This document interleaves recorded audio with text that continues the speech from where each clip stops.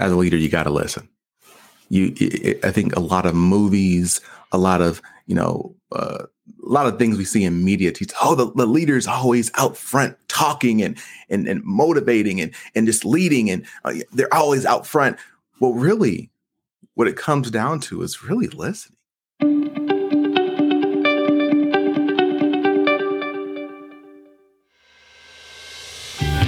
Hello, and welcome to the Helping Organizations Thrive podcast.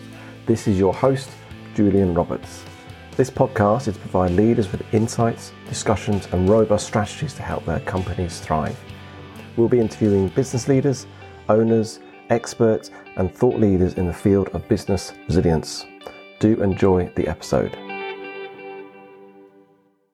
Welcome to Helping Organizations Thrive. Today on the show is Alex Tremble. Good morning, or good afternoon from me. Good morning to you, Alex. Good morning. Good morning from me, and good afternoon to you. Exactly. I know it's dealing with people in different countries always makes it more trickier. I'm just going to introduce you to the audience. So you are a Chief Culture Officer for the American Conservation Experience. You're a best-selling author. One of your books is called Reaching Senior Leadership, sort of 10 growth strategies. You're a professional speaker and trainer on leadership and career advancement. And you're also a podcast host of the podcast called The Executive Appeal. And today we will be exploring techniques to be a successful leader, dive into what is success anyway, and looking at sort of developing strategic relationships. But before we get there, Alex, I'd really like to know what makes you tick, and what do you love about what you do?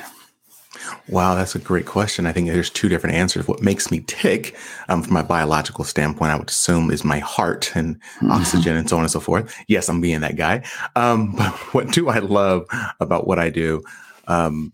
This may sound corny, but I'm being completely honest when I say this. I enjoy helping people. I think I've always enjoyed helping people, even as I was a kid growing up and going through college and everything. I was always focused on helping people. And what got me into this line of work was that I found that a lot of people were interested in doing better and more and having quote unquote more success. We'll talk about that later, what that definition is, but they didn't know how to do it. And I felt it's on me because I figured it out. I was around people who were super successful, who taught me. And so I wanted to push it forward and share it forward. So honestly, it's just helping people reach their goals.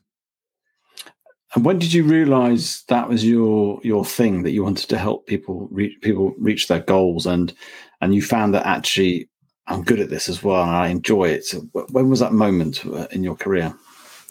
I was working as the program manager for executive leadership development for the U.S. Department of the Interior years back. And I was teaching all these, high level, senior executive level leadership development programs. And I looked around, I saw there's so many people who are not at that executive level who would benefit from learning these skills. And even for me, I was young in my career. I was 24 years old when I was doing this. And I benefited from learning these executive level leadership skills. Mm-hmm. And I spoke to the woman who was my supervisor at the time. I said, we really need to provide these opportunities, these learning, these experiences. And they said, no, Alex, those people early in their career, they just need project management skills. Okay. How about after the project management skills? Can we share some of this executive leadership skills? Well, no, then they need to focus on their writing. And I was like, well, okay. After the project management, after the writing then can we share these skills and these learnings with them? And they were like, no, then they just need to focus on, how to make sure they're getting stuff done on time. And I was like, God darn it. It's the mindset of so many people out there is that you shouldn't be taught these skills and have these experiences until you are some quote unquote senior level executive or leader somewhere. And that's just not the fact. We should be teaching these skills to people so that they can become effective leaders. They don't get into the job messing up people's lives, because as a leader, you have an impact on people's lives. And if you don't have the skills and the ability to do it, and you're having to learn your way through the process, which so many of us have to do, you're actually hurting people as you're learning, unfortunately. You're not intentionally trying to do it, but why not just, teach you on the front end? Yeah, it's interesting. You're almost talking there, and I don't always like the phrase really, but the hard skills and soft skills. Hard Mhm. skills are almost like the technical piece of your job that you need to understand and know, and people put a lot of investment in that, a lot of training, a lot of courses, and then the soft skills, although that for me that more like vital skills really, because Mhm. they make a difference whether in a workplace or in a personal context. And those for me, those skills are almost like the glue that sticks it all together really, in terms of personal interaction, motivating people, inspiring Mhm. people, get that Mhm. whole piece. And it's interesting how I think, as you say, early on in your career, there's a real focus, isn't it, on that hard skill aspect rather than the more soft skill. And actually, it's the more soft skills or the more personal development type skills are actually more impactful going long term, aren't they? Oh, I completely agree with you, you and I also in alignment with, I don't call them the soft skills either. I call them executive skills, because in order to Mm. be a leader, like you have to have those skills. You can say, "Oh, I know math every day of the week. I know science," but does that help you lead groups of people? And you and I know that no one is successful at doing anything of significance by themselves. They have to have a group of people working with them to accomplish something. So uh, I'm with you. We need to be teaching those skills earlier on, because for me, anyways, you can teach someone. Someone someone can read about a skill. Absolutely, sure. Yeah, you can read about it, but then you can maybe teach them and have some interaction. That's another level of learning, and that's what we should be also doing. But you know what I love to do? Give an opportunity to try it, right? Like, give them actually the opportunity to lead a small team, or try to lead a small initiative, and let them fail. It's okay to fail. Mm. I love thinking about our school system. I'm not sure how it is out there, but when I was growing up, it was the only way you got an A in the class is that you had to know the right answer. Right? You had to know the right answer. And not only did you have to know the right answer, you had to know the right answer by yourself, because if anyone else helped you, that's cheating, right? But you had to know the right answer, you had to know it by yourself, and you had to know it now, the first time you took the test. But that's not how life works. As long as you figure out the right answer, as long as you bring the right people to the table and get it done, it doesn't really matter when you get it done. And so Mm. I really do like to try to break these lies that society has taught us about what it means to be successful, and what does it mean to be to reach that success, right? Do you have to be the smartest person in the room? Absolutely not. You just have to know how to bring the right people together, and focus the energy on getting these things done. So we're just exploring there about the whole sense of success, and we're going to talk about how we've already touched on some of the executive skills, but what other techniques we need to employ or utilize to become successful. But before we go there, and you started to touch on it, what is success? How do we define success? And should we define success, or is it something that's personalized? Is it a benchmark? And we get caught up with comparing, and as soon as you mention, "Oh, I'm a successful leader," what does that really mean? So it'd be interesting to get your understanding from your experience, Alex. No, again, that is a question I've pondered for a long time, and what I consistently coming back to is success is unique to each and every individual. Um, and if someone wants to be, if they feel they are successful, and I am not knocking this example at all, because I did it for a long time. If what you want to do is be the best fry maker at McDonald's, then cool. Do the best job you can do at doing fries. I remember when I used to work at McDonald's, I literally had a competition with myself. Like, I wanted to be the most effective burger maker there. And I was just like, I would just go it, right? And so, like, if that's what you want to do that. If you want to be you want to be the executive at Xerox, then shoot for that. Like, whatever it is you think you want to attain, for me, I just say, like, put your heart into it. Like, Mm. if you want to be the best fry maker, you want to be the CEO, you want to be the government leader, you want to be the private sector nonprofit leader doing X, Y, and Z, it's okay, wherever level you want to be, but do it to the best of your ability, not because of them, not because of some external forces, because you have value and you are worth providing your best. Mm. The only thing, now we're going to get into maybe a little wiggly topic that people may not like, is I'm going to be real with everyone. If you want to be the best burger flipper at McDonald's, that's cool. That's for you. But you shouldn't expect to be compensated at the same level as the executive manager at a big corporation, right? There's different levels of difficulty, different levels of striving to get to a certain place. So you are welcome. We are welcome to say, I only want this level, and that's okay. But then you shouldn't be expecting to be compensated and have the same influence and have the same access as someone who is putting in more work at a higher level, more complex area. Mm.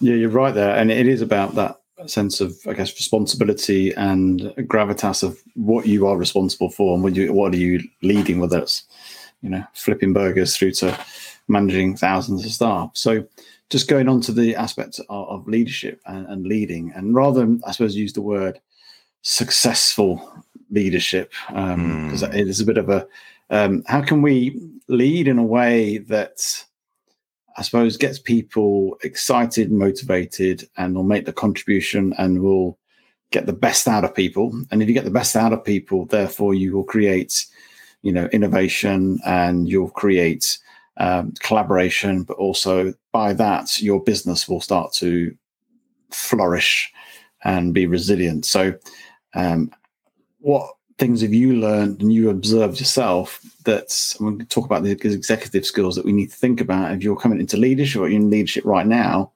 How can I get the best out of people to them for create an organization that is really thriving? I'm going to say the things that we all have heard, right? I'm going to start off with, as a leader, you got to listen.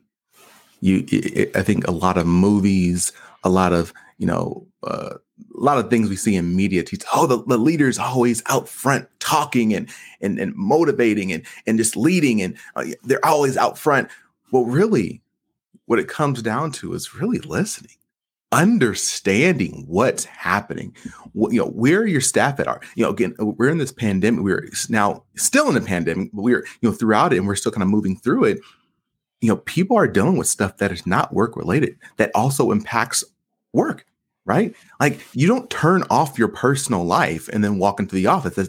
That's not a real thing. Just as you don't turn off the office and walk into your personal life. It's really easy to keep ruminating on what's happening in the workday into your personal life, right? And so we realize there is this melding of the two, especially in this remote working environment, right? And so I think one of the key things a leader needs to do is listen, is understanding how to ask good questions to their employees, and then listening to those answers. Now, again, I know we can go more into that, but I want to actually switch directions and say, I want to go in a different direction that most people maybe don't talk about, which is, as a leader, you need to understand and accept reality.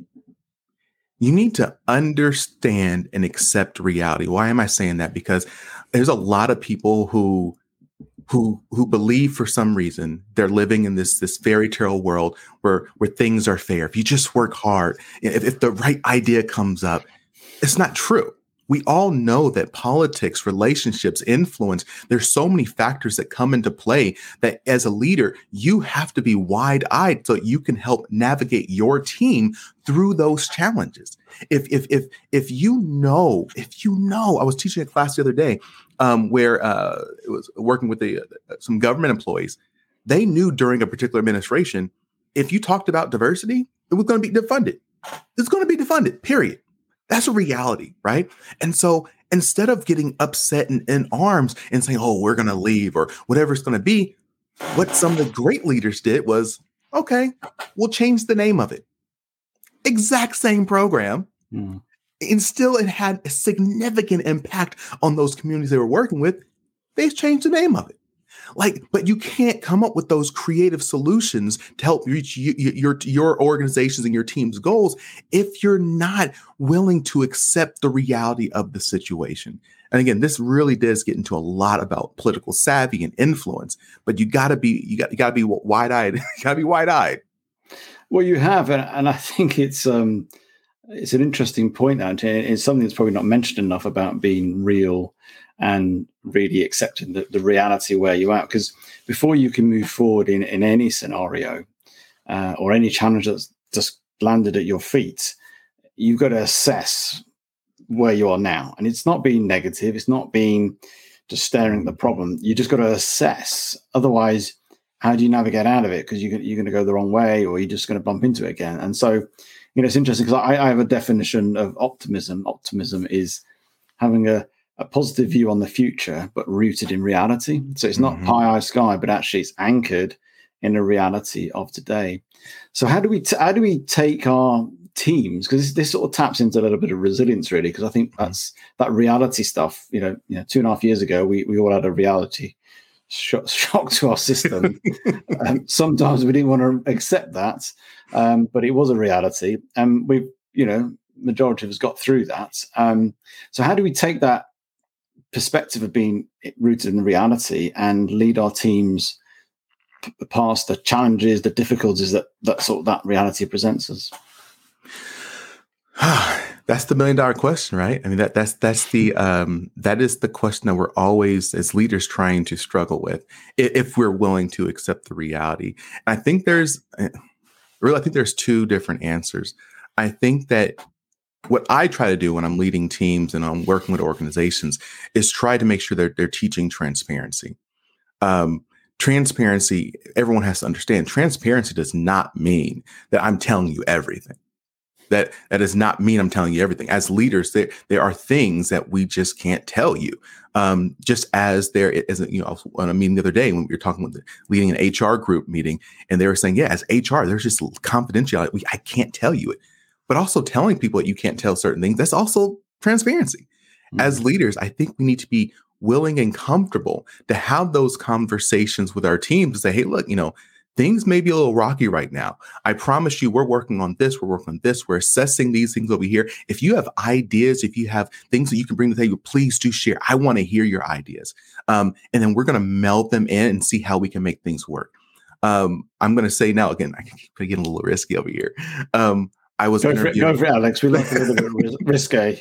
I was interviewing some leaders the other day for my podcast, The Executive Appeal, and we talked about how the current new work generation, they sometimes, I'm dancing around this now. There's sometimes a desire for their comments and their suggestions to be accepted immediately, and if you don't do a good job now as a leader of explaining on the front end, hey, I want to hear your ideas, I want to hear your comments, and I will take those comments into consideration, and I will have to weigh them against the laws and the regulations and principle, as well as what is, again, politically acceptable right now. Not politics in the big P, but politics is what's actually willing to be supported within the organization.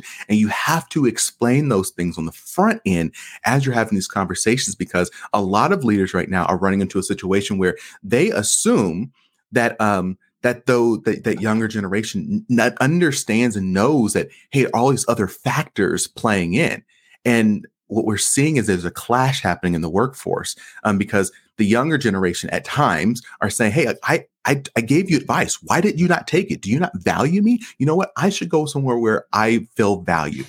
And the older generation, the more experienced generation, are saying, no, I heard what you said. I couldn't implement it because of these other reasons. And you don't know that? Why don't you know that?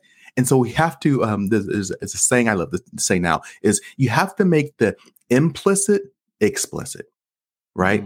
We can't assume that people understand everything. We can't assume that they know what we're thinking and that, everyone knows this. You can't assume that nowadays. You have to be very intentional with your work, with your speaking, to elaborate and truly explain what a process is and where people have the ability to make changes and influence those processes.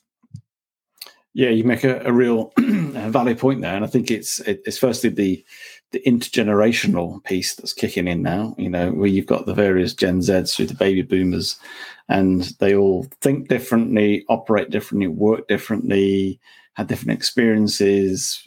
I'm not just talking technology and all that. I'm talking just experience of how they were brought up. Their parenting styles are very, very different, and even down to sort of work ethics and expectations as well. I'm not going to go there because there's a lot to go into there, but I think you made a valid point in terms of that communication piece, and I think that's one of the key things with generations or any type of person really, in terms of making sure you're listening, but how you communicate. And I like that point of making things that are in implicit, explicit. So just building upon that, you know, how do we become more effective communicators, really? Because that's where it all goes a little bit wrong sometimes, isn't it, in terms of leadership? It's that communication piece where people are assuming things, have said that, I'm thinking this, therefore they should think that. So how do we become more effective in that? What sort of things have you sort of learned and valued over time? So I think this is a layered question, right? Because there's multiple ways of communicating. There's communicating via your words, there's communicating via your writing, there's communicating via your attire, which a lot of people actually forget about. That, you know, your attire, this is your brand. People make assumptions off of you and will disregard what you say because they look at you and say, "Oh, that person doesn't know what they're talking about." So, you know, our attire is just as important as sometimes it's what we say and what we write and so on and so forth. So there's a lot of different levels and layers of communication.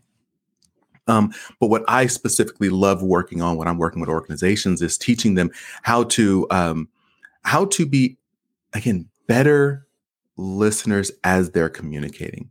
So a great example. Remember when we were back at when we were back in grade school, and I think our teachers probably told us, okay, this is how you write a paper. You know, if you're a reporter, you ask the who, what, where. Let me put my hand away. Who, what, where, why, when, and how. Like those are elementary questions that we ask as students, right? That's the same thing we can do when we're talking about communication.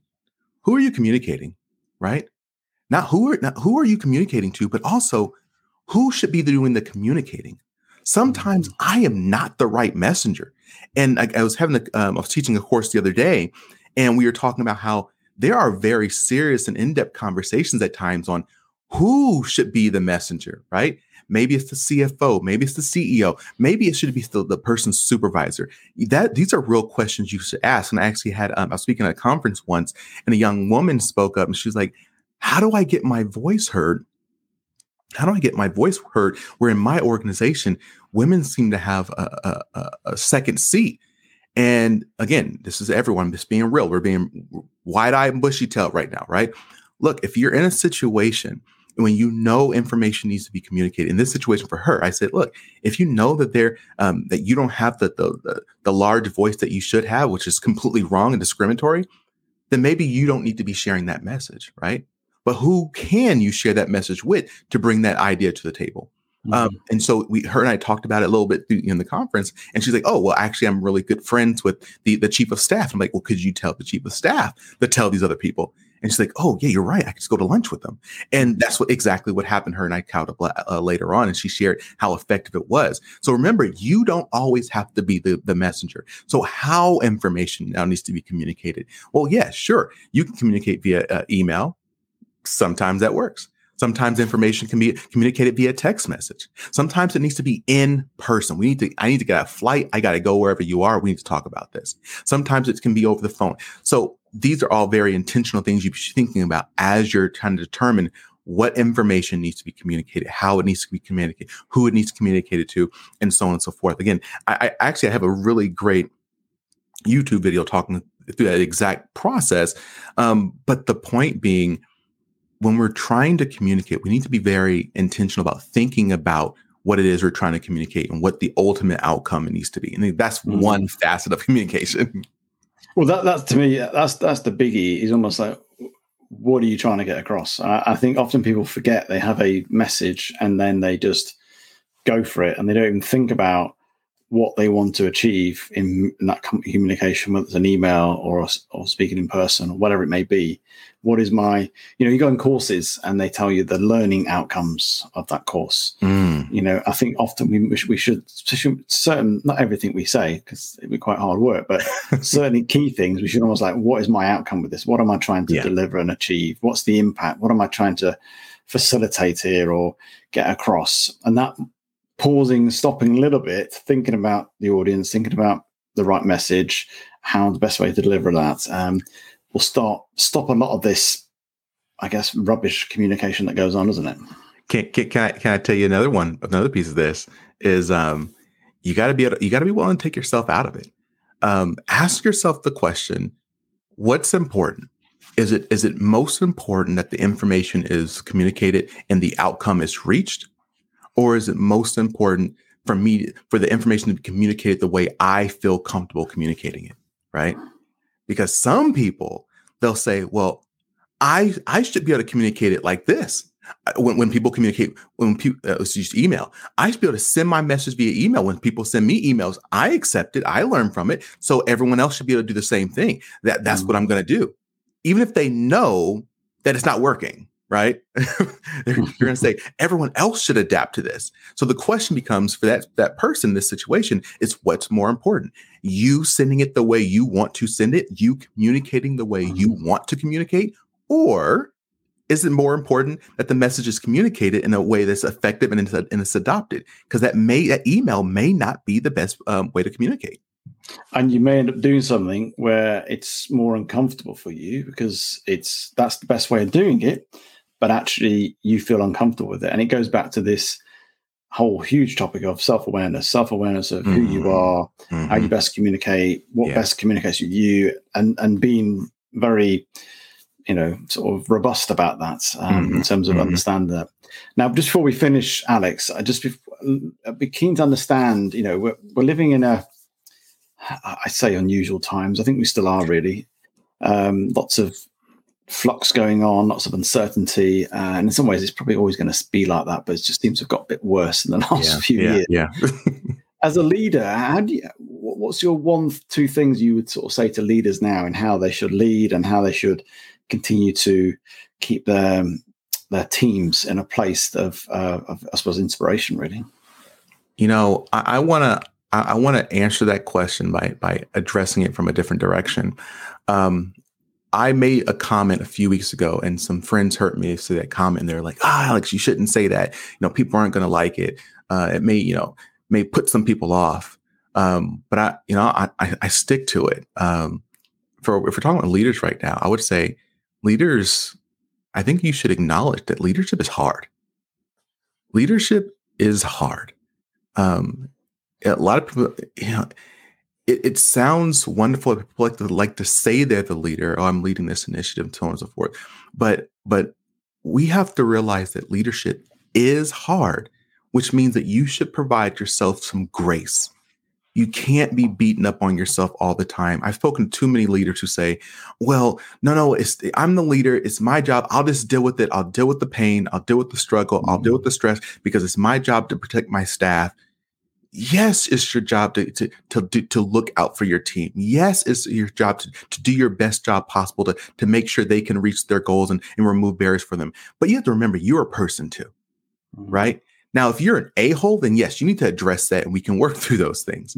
But if you're really doing best you can and you're struggling, don't beat yourself up. Know that you're working to get better. And at some point, the only way to get better is to do it.